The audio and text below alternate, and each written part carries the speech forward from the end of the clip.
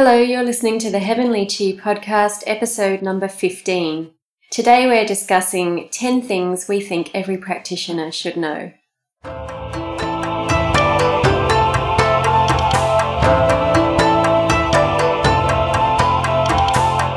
Hey everybody, I'm Fee Gitcham. And I'm Claire Pyers.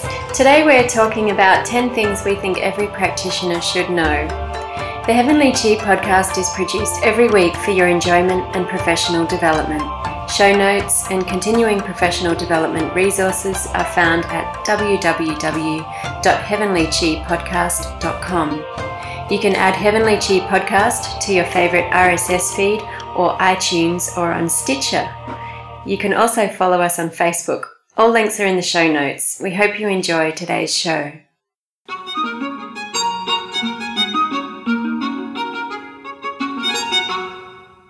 Welcome to today's episode, and today Claire and I are discussing with each other a list of 10 things that we've come up with that through our years of experience we have found really valuable and had to eventually work out.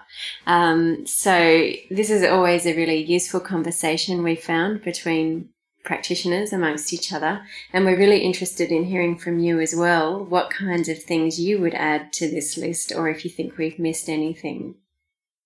Yeah, so the 10 things are, and I guess we've only got one episode worth to to discuss it all, so we won't be able to go into all of this in too much detail. Some of these topics could be an entire episode on their own. The first thing on my list was that it's really important to get on good terms with your cosmic receptionist. And what we mean by that is that sometimes it's like there are external forces at play that just kind of work things out for you. You think, oh man, I'm really tired, or I've got a really bad headache. And then all of a sudden you'll get 5 patients ring up and reschedule. And all of a sudden your appointment book just looks so much more manageable. And then sometimes also you'll have a day when you think, I'd really love, I really need to have some new patients coming in, or I want to have my appointment book a bit fuller. And the phone rings and you've got 5 patients that just all book in for the next, 1 or 2 days, and your appointment book can go from being quite empty to being quite full.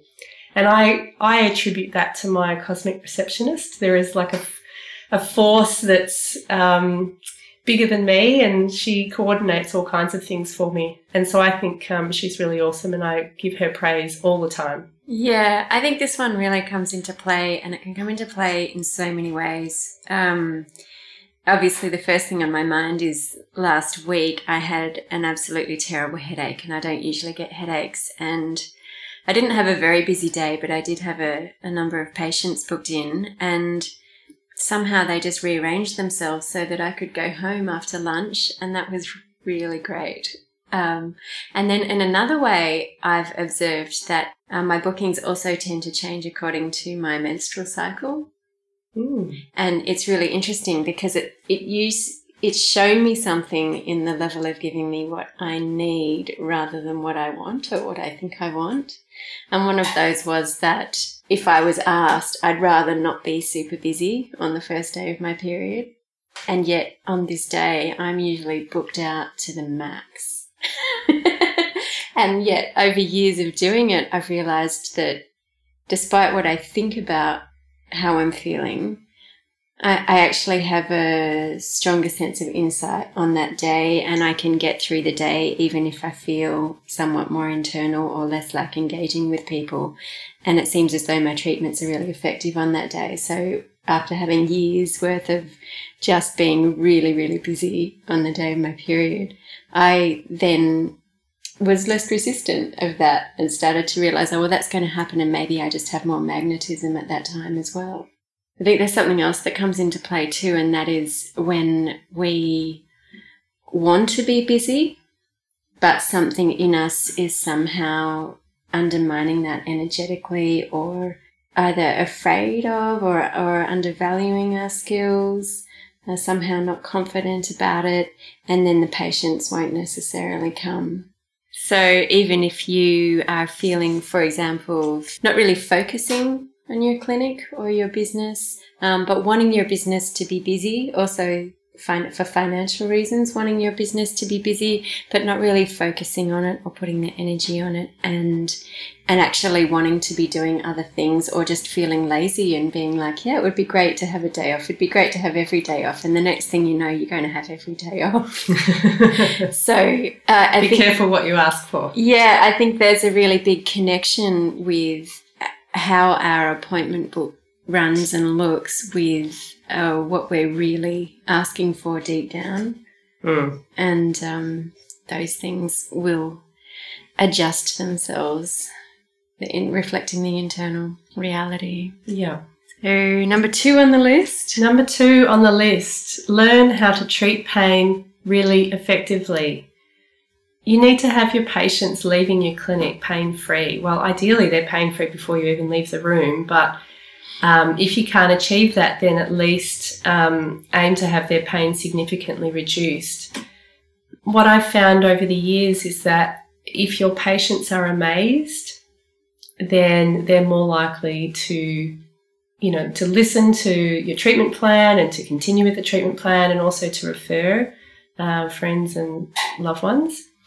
I think that if you haven't worked out a way with your acupuncture to really nail the whole pain thing, even if you don't treat musculoskeletal stuff, if all you do is treat digestive pain, or if all you do is treat fertility, you're going to have patients who come in and they've got pain, they've got a stiff neck, they've got a headache, they've got period pain, stomach cramps, and learning how to treat, and have that expectation that acupuncture is going to get rid of their pain, and that have an expectation that 100% of their pain is going to be removed by the treatment. I think setting really high standards for yourself as a clinician does encourage you to get better results, and that's something that will make a big difference to your practice. I think there's also a lot of patients that do try acupuncture for the first time because of pain. So, if they get a really good result from that, then they're going to be open to everything else we have to say. Like the number of times I've had someone come in for the sore knee or the sore shoulder or the sore lower back, and they've got so many other things that they need Chinese medicine for to help them with, and yet they're not really aware that Chinese medicine offers that. And that would be our doorway that we go through first is, well, let's see what we can do about this pain. And then if you're getting results, then yeah, definitely they'll be more likely to trust you about the rest of the things you have to say, such as, why is this pain here in the first place? And what can we do about that? Yeah. Yeah, and it's not to say that, it's a one treatment miracle cure, that you get rid of their pain, it's gone forever. But having an expectation that acupuncture will get rid of their pain, and, the pain pattern might change, or the pain relief might last for a certain period of time, and you would expect that pain relief period would extend with each subsequent treatment. And I give that to my patients as their homework. I say, right, your homework is to pay attention to, how long you feel good for, how long until the pain comes back, and that we space the treatments accordingly, and eventually the pain will go away. I generally see probably a miracle a month, in the sense of, you treat someone one time and it gets rid of their thing forever. And so in general terms, I tell patients, don't expect a miracle. They do happen sometimes. We get about one a month. We may have already had our miracle for the month. So, but I think that's a really important thing. I don't think that certainly wasn't stressed enough to me when I was at school learning acupuncture, that you could expect someone's pain to disappear instantly. Yeah, I think it's quite radical that most of us are aware of, situations in China where acupuncture was used as an anesthetic for surgery. And, this seems so radical to me anyway. And we weren't taught those techniques, but just as a testament to how effective acupuncture can be for pain, and how immediately that can take effect. So that brings us to point number 3. Yes, 3 out of 10. These are not in order of importance, by the way. Don't undertreat your patients. Yeah, I think that's really important too. And there's often a conversation to be had in the beginning with the patient where you're going to find out what they're coming for, what their plan is for what they think Chinese medicine and acupuncture is going to offer them. And then you get to inform them of what you think Chinese medicine and acupuncture can do for them, and then find that place whereby they're going to get the most out of what they're coming for. And often in that case as well, I find that might also expand their decision about what they're going to come for treatment for and how long they're going to come for treatment. And I think even on a really basic level, it's about setting out a treatment plan for your patients, whether you do that verbally or whether you do that in a written format, so that you're not just kind of, dropping your patients off at the reception desk or, even doing your own payments and rebookings, that, the patient has guidance around when you think they need to come back. If, do you think it's a one treatment deal? In which case then say, hey, I don't expect that I need to see you again for, or come back only in these circumstances, but the majority of the time you want to see someone a few times so that you can consolidate improvement and assess their improvement and to boost up their health, to get rid of what they came in for. And I see a lot of times, I have seen a lot of cases in the past where practitioners are reluctant to rebook patients in, or, a patient that really needs herbs or really needs nutritional advice and it's not given for some reason. I think you need to offer what you've got to offer to your patient and say, these are the things, A, B, C, that are going to give you the best outcome. And patients will then tell you, hey, you know what, I'm not really into herbs. I can't see myself taking them. Or, I'm not going to change my diet, or I can only come for acupuncture once a month. But you need to offer that you need to offer your full treatment to your patients in order for them to be able to have an understanding of what the full treatment is. Otherwise, they're getting undertreated because you've made assumptions about what you think they can handle or what you think that they are willing to do. Sure. I think some of that also comes under scheduling as well, just in terms of how we run our schedule and all the different techniques that can be incorporated within acupuncture. I mean, if you have a patient where what's appropriate is to just put in the needles and leave the room and very little talk and not much homework, that's sort of easy on you in terms of time. But if you have a patient that really needs a whole bunch of needling and gua sha and cupping and moxa and a bit of tuina, and then they need a whole file sent to them about their diet, it's important to be able to manage ourselves so that we can give everything that's really required to make that a complete treatment for that patient on that day. Yeah, and that may mean that you spend longer with them, and that comes down to nitty-gritty stuff, like do you charge more for a longer consult? Do you split that kind of thing into 2 separate consults, or do you charge extra if you're doing consulting and homework in between time? If you spend 2 hours collating information for a patient outside of their treatment time, do you charge for that? How do you charge for that? Well, I think one of the ways that works really well in this clinic is we have a lot of pre-written files, especially for nutrition and diet. So if I want someone to be doing a specific diet, I already have it pre-written and I just send that to them, copy and paste it into the email and send it. And that can be a really worthwhile thing earlier on in your practice, or at any point, if you don't have it, is to put the time in to actually develop your resources and your files that you have to send to people, so that you don't find yourself having to repeat yourself a lot. And even looking at doing that perhaps on video Yeah. Because there's so many conversations that we'll end up having, 12 times a week. Yeah. Little snippets of details. And so we can also look at ways in which we can send them that outside of the treatment time. And it keeps the information consistent, and it enables you to then tick off on a checklist so that you've told, you've got, for example, with fertility, there might be 6 or 7 things. You want them to know how to do BBT charting. You want them to know how to track their menstrual cycle and know when their fertile time is. You want them to be following a particular diet. And sometimes, if you're seeing a lot of patients, it can be easy to forget or to think that you've told someone something and you haven't, or you've given them information in a way that's not, that hasn't been received clearly by them. And so I think that's.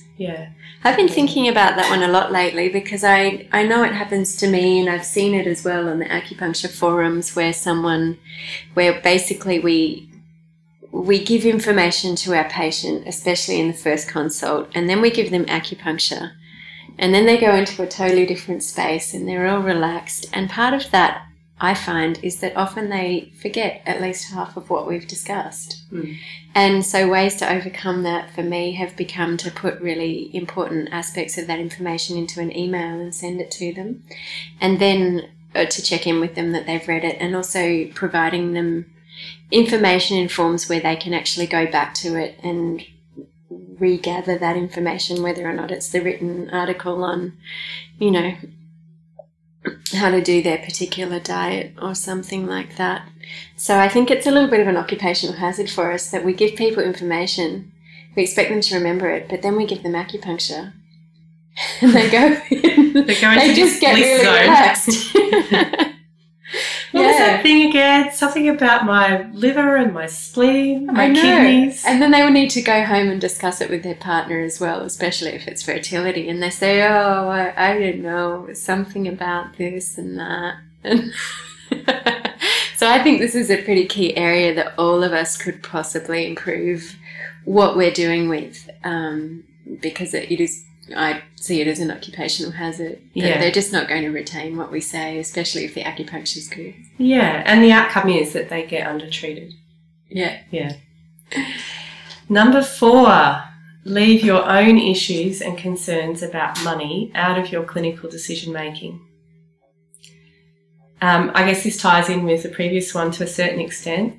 But yeah, I've seen where practitioners will make an assessment based on what they think a patient wants to spend their money on, what they don't want to spend their money on. They say, this person can't afford this, or this person can't afford that. They haven't necessarily asked the patient if that's true.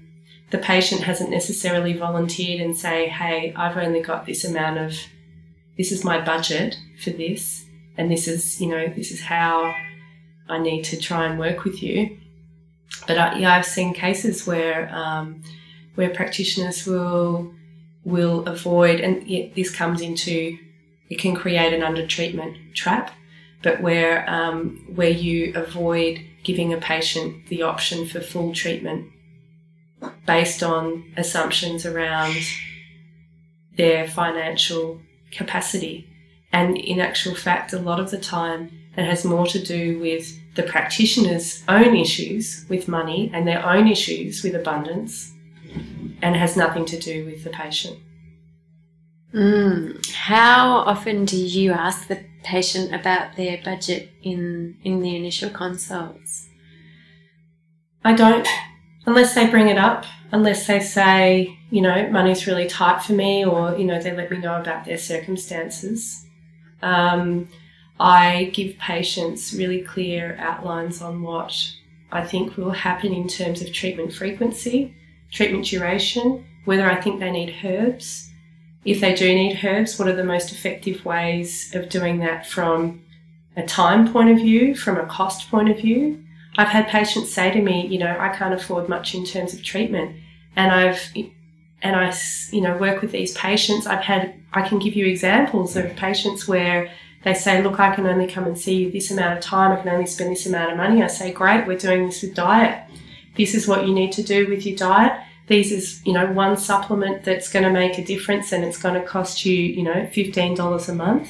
The rest you'll do with diet. They come back to me in a month or two time and they say, you know what, it's really hard. I can't do it that way. I will find the money. Just help me with herbs. Yeah. Or, I will come more frequently for acupuncture. I will find the money. I will make it work. So I don't bring it up unless they bring it up. And even if they do bring it up, then sometimes they don't realise that doing it the cheap way, generally there's the easy way is not cheap, and then the cheap way is not easy. Yeah. And some people, despite what they might say out loud, are unwilling to do it the cheap way because they're looking for assistance. And sometimes that's what costs the money, is the assistance, either in terms of consultation fees or in terms of herbal medicine, nutritional supplements. Yeah, I used to ask people more frequently in the first consult what type of budget they were hoping to work with, and now I do it less often. I sort of wait and see if there is a cue somewhere from them to have that conversation. But sometimes if I also see a cue when I start discussing herbs and supplements and diet and things like that, whereby I'll first offer to say, well, look, I don't really want to be giving you more than 5 things at once. If I can't cover this in 5 things, and one of them is going to be a Chinese herbal formula and the other might be supplements or special diet additions or considerations, if I can't do this within 5 things, then I don't really know what I'm trying to do. And usually I find that also is something that they might be queuing rather than the cost of it, but more so they're looking at, well, are you going to give me 12 things? Am I going to be taking 45 tablets every day? Because I don't really want to be doing that. Yeah. I think the queue for that can often get confused with the queue for the budget. Yeah, absolutely. Absolutely. And I've seen, and I'm sure we've all seen cases like this where people have come in and they've been to see a naturopath or a kinesiologist or a chiropractor or someone who's, been assessing their need for supplements, and their supplement list keeps growing and growing, and, they're taking 12 things and they still feel terrible. And sometimes they're the best cases because, from a nutritional point of view, all their bases have been covered. They've been taking all the supplements for long enough that they're actually not deficient in any of those minerals or any of those vitamins anymore. And all they need is to get their qi pathways going, and, a simple acupuncture treatment plan and, a basic Chinese herbal formula can really knock some of these, chronic fatigue conditions and mysterious illnesses, can really knock it on the head in a really cheap way. Yeah, I think that's always my first port of call anyway, being a Chinese med practitioner primarily, is that, well, we'll start with the acupuncture and the perfect formula for you, and then we see if there's any gaps. And I think that's the meaning of the word supplement as well. It's really just to supplement what's missing. Yeah. Yeah. So you did say to unblock the qi pathways. The top 10 things, number 5 is keep the qi flowing. Yeah. I think there's a lot of things that can stop the qi flowing within a clinic. It can be... So you mean in the clinic and in yourself and in the business as well as in the patient? Yeah, exactly. Well, we're always trying to rectify what's happening with someone's qi, but within the clinic I think it's really important, anything that ranges from a personality conflict within the clinic to having mess in the clinic to having plants that are sick and dying, or even having no plants. I think all clinics should have plants. I think there's a lot of things that we can do to keep the space clear, and you can do it in a really formal and intellectual way via a feng shui approach, or you can just do it based on an assessment of how you feel the energy in the clinic to be. I think that's a really important thing, to keep the chi flowing so that there's space, there's no stagnation, that allows for better patient healing and even just keeping the space clear for new patients to be coming and finding you as well. I think there's a connection with this one and the first one, getting on good terms with your cosmic receptionist, and also to keep the chi flowing between you and your physical receptionist. Yes.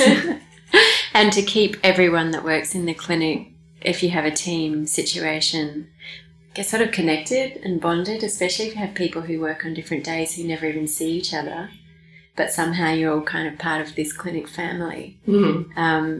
That it's really nice to just keep the warmth happening within those relationships as well. It gives a really nice feeling in the space for the patients that come in. Yeah. Number 6, knowledge and feelings of competency will wax and wane with time. I love this one. Sometimes you know a lot, and then sometimes you go back to, I don't know much at all. Yeah, absolutely. I've experienced so many cycles of this as since I've been in clinic, and I went through a period of like 2 or 3 years where I had people coming in with colds and flus, and for the life of me, I just did not feel like I was doing a good job. And then all of a sudden something clicked, and then, I'm giving amazing treatments now for cold and flu. This season, I'm totally nailing it. Well, we're in Melbourne, and so in Australia, in the Southern Hemisphere, we're just coming now into winter and cold and flu season. So for our listeners in the Northern Hemisphere, that's the context that we're in at the moment. So if you're down in Australia and you've got a cold and flu, I'm nailing it. I'm officially nailing it. But I have been for the last 3 years, and it's kind of, I had to go through sitting in this space of feeling like, wow, I just, what's going on? But now my treatments are better. And I think that, sometimes it's really important to sit in that space of not knowing, so that you can then look deeper and look for things that you might have missed, or things that you've taken for granted, or...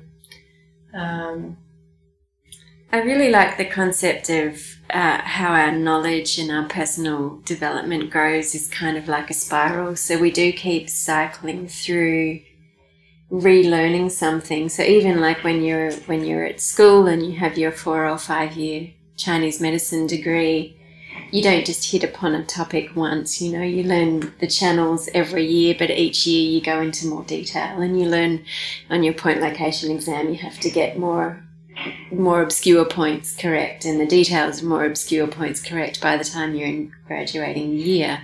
And I think that learning a lot of things is like that, and it's very yin and yang, and tide goes in, tide goes out, and then we repeat a topic. Might be the 6th or the 7th time we've learned how to treat headaches or something like that, but there's just that beautiful relationship with knowing what you know and feeling knowledgeable, and then knowing how much you don't know, and feeling like very humbled and I know nothing. And yet that's the most beautiful space in which knowledge comes, that empty container. Absolutely. It reminds me of when I was doing my yoga teacher training, and we spent a lot of time going through in depth the Yoga Sutras. And one of the Yoga Sutras roughly translates to, the gross becomes subtle, and then the subtle becomes gross. And it's like this process where something, you know something on a broad level, and then you go and you learn the intricacies, and you get down to the subtle detail, and then all of a sudden the subtle becomes gross, and then you're just like, you're immersed in this additional layer where there's even more to know, and there's even more to comprehend, and that you go through that process. And I really like that, the people who were writing the Yoga Sutras way back when were acknowledging this as a really important part of learning, and as a really important part of even just the development of consciousness and the way that we explore ourselves internally. And I think it's a really important aspect of personal development to be able to sit in that space and to allow that process to unfold, to go through periods of time where, where you know a lot, and then periods of time where you realise that that what you knew and you thought you knew a lot, you actually didn't really know much at all, that there's all these layers that are beneath, and you can just kind of keep delving and delving and delving. One of my friends said to me once that you can really tell how well somebody knows a topic by how easily they could describe it in simple terms to a 5-year-old. Yeah. And so they've been through that, where at first it was the gross topic, but they didn't have much knowledge, and then they went into the details, and if they were to explain it to you, it would take forever. Yeah. And then it becomes gross again, where you can just sum it up in really simple terms. Yeah. Because the knowledge has depth and has become embodied. And of course, Chinese medicine's so deep that I think we can go through this multiple times with the same topic. Yeah. Number 7, your reading list will never get shorter. That's so true for me right now.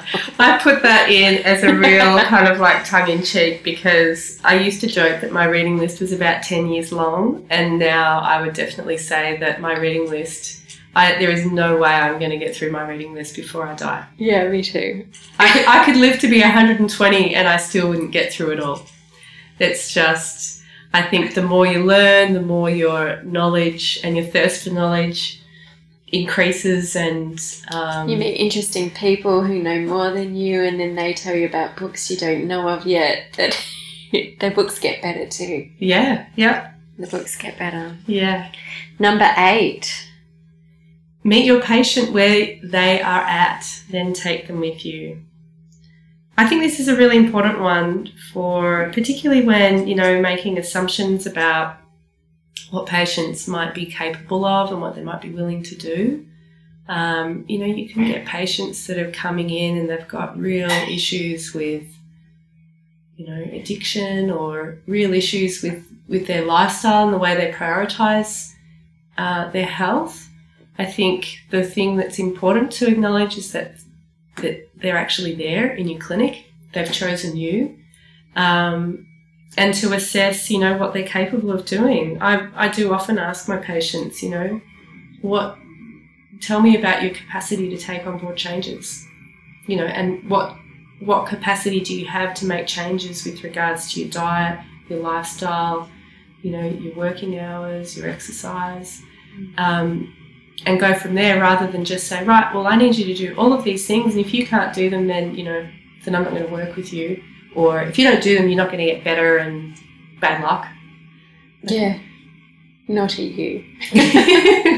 I saw this one really interestingly recently with a practitioner of another modality who actually sends out a bunch of questionnaires before the first consult. And one of them is a compliance questionnaire. And rather than saying, how compliant will you be, it breaks it down into these questions such as, how do you deal with changes? How do you deal with changes in your diet? Or how open do you feel to changing your lifestyle or your sleeping patterns? And it just fishes through these questions to have a look at where's the compliance starting point with this patient, and then that can become part of a discussion in the beginning. But because they've had to fill out the questionnaire in their own time before even attending the first consult, this practitioner had actually found that it really, really improves compliance, and it really extends how far that patient's going to go with you, but you still meet them where they're at. Yeah, and that's a great idea. Yeah, we touched on this as well in our episode with Lonnie Jarrett in further detail. So I think the way he talked about this was also really interesting. Yeah, absolutely. You go and listen to that one if that's sparked your interest. Number 9. Plan your day so your chi is in order and you get to eat properly. Yeah. It's pretty hard working on your 9th patient if you haven't had protein for a while or a little break. Yeah, absolutely. I think it's very easy to get wrapped up in the doing, and to forget that, I think it's really important to walk the walk. as well as talking the talk. And it's one thing to say to your patients, hey, you need to, not work too hard. You need to make sure you're eating well and not getting too stressed out. And it's very easy to get caught up, particularly if you're in a busy clinic, very easy to get caught up in the run of treating patients and then forget that, oh, wow, like I barely even had time to drink water, let alone, I didn't have a lunch break. I've just worked 6 hours straight and I haven't had anything to eat.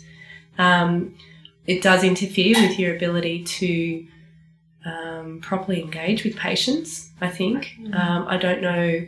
I'm sure there's people out there going, no, I can do it. I can work 8 hours without a break and it's fine. But I think that ultimately, we need to be really honest with ourselves and just really accepting that we're not superheroes. We're not gods. We're still people. We still function in the same way. And we can take our herbs and we can do Qigong and we can, practice all kinds of wellness maintenance activities for ourselves as practitioners. But I think we still need to honour our physiology.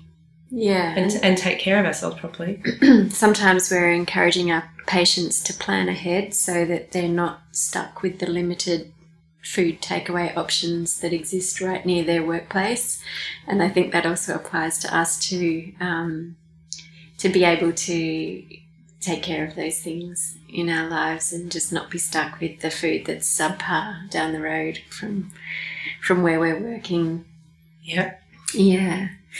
And lucky last, number 10, don't overwork in terms of the hours that you do and make sure that you take time off and have holidays. Yeah. It's really, I remember it was something I struggled with a lot in my first years in practice, especially. I was really keen to build up my practice and build up my client base. And at one stage, I was working 2 jobs and I had a part-time office job that I had that paid the way, and all of the money that I made from my clinic I was reinvesting into my clinic and building my clinic and growing the clinic. And I worked 6 days a week for a few years, and it was really taxing on me. And then the concept of taking time off was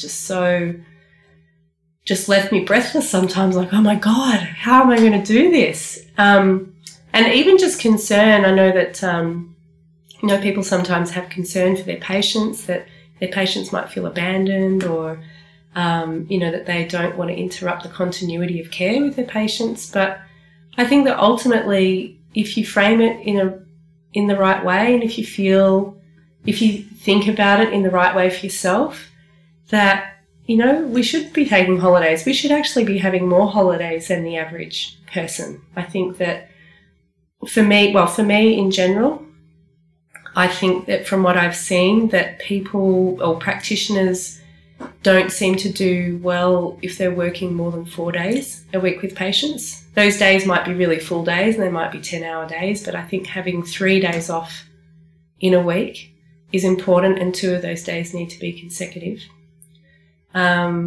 And I see that practitioners tend to do better if they have around 8 weeks a year off, rather than the traditional 4 weeks in Australia, but I think it's even less in the US, isn't it? Not sure, but you guys can tell us what's happening over there. You guys need more holidays. Yeah, we're here to tell you the relaxed Aussie way.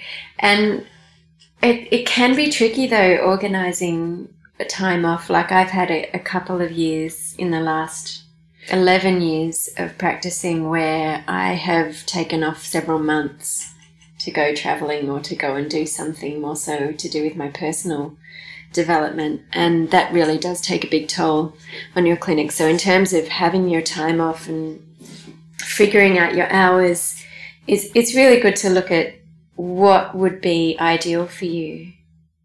And, if you want to work 4 days a week, try and find a way to make that work. And if you feel better having 2 weeks off every 3 months, try and find a way to make that work and to build that into your practice as well, in a way whereby it's not such a shock for your patients. And I don't know how others feel about having a locum, but my experiences with it is that often it doesn't work very well because they're not you. Yeah. And we all practice so uniquely that if your patients want to see you, they want to see you. They don't want to see your locum. So for me, I've discovered that taking more frequent holidays but for less lengthy periods of time is definitely a better choice in terms of business. Yeah, absolutely. Yeah. One thing in particular in terms of taking time off, women who are pregnant and go on maternity leave, that was definitely the biggest stretch of time that I ever took off from practice. And it really, it really changed the dynamic with a lot of patients. Patients can get really, really unsettled when you're away for 2 or 3 weeks, and then if you're away for like 4 months or 6 months, it's it's quite tricky. Even if you find a really good match for covering, for someone to cover you on maternity leave, or for instance if you work in a group practice, I think it definitely does alter the dynamic. And how do you best plan for that? I mean, that's a whole separate episode, but I think it's really important to, to make sure that outside of your concerns for the practicalities of what might happen to your business, it might not be detrimental to your bookings. It might be something that becomes really beneficial. But I think it's really important to plan the time off that you need first and foremost, and then make plans around that for how you're going to make it work. Mm. Yes. And we'd love to hear from you how you make it work, and what other topics would be in your top 10 things that every practitioner should know, because it's not just about what we think you should know. We'd like to know what you think we should know and what other people should know, because I think it's really beneficial for all of us to have this kind of group support and discussion that will bring up the ideas we might not have thought of. So if you've got anything to add, please add it on our Facebook page, Heavenly Chi. And thanks for listening. We'll see you next week. Bye for now. Bye.